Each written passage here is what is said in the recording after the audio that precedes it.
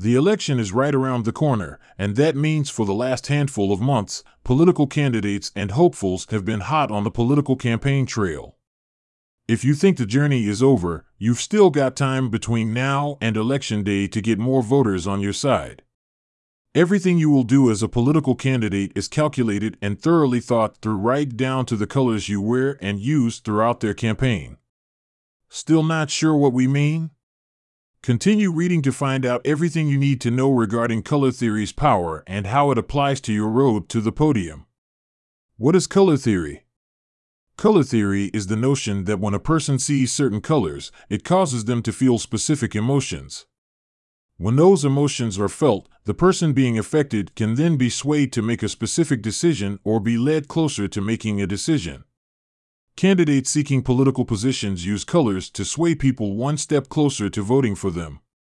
The more you expose people to the colors, the more they'll identify with and connect to your political brand. Red. Of course, red is one of the classic colors used by political candidates frequently. The reason that red is commonly used is that it's a symbol of power and drive. This is important because, as a political hopeful, it helps you appear strong, especially when it comes to your views and the stances that you've taken. Blue. Again, another color is used throughout the political campaign trail.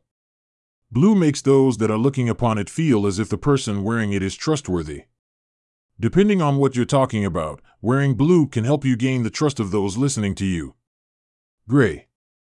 When you're looking to sway people to believe in you and your cause, one thing you need on your side is power. When used correctly, gray shows that you've got not only power but also authority. This will help voters believe that you've got the power to do the things you say you're going to do. Non-traditional colors.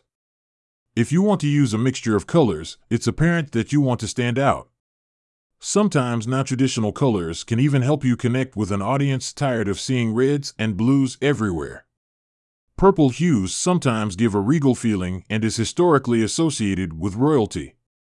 Mixing greens and blues together can connect voters to feelings of nature with green trees and blue water and skies.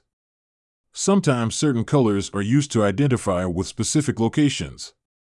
For instance, a candidate from Maryland might want to choose a color scheme of red, yellow, and black to connect with the state flag.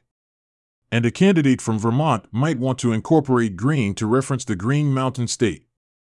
Being non-traditional when selecting your color palette can make or break your campaign depending on who you have designing your political logo.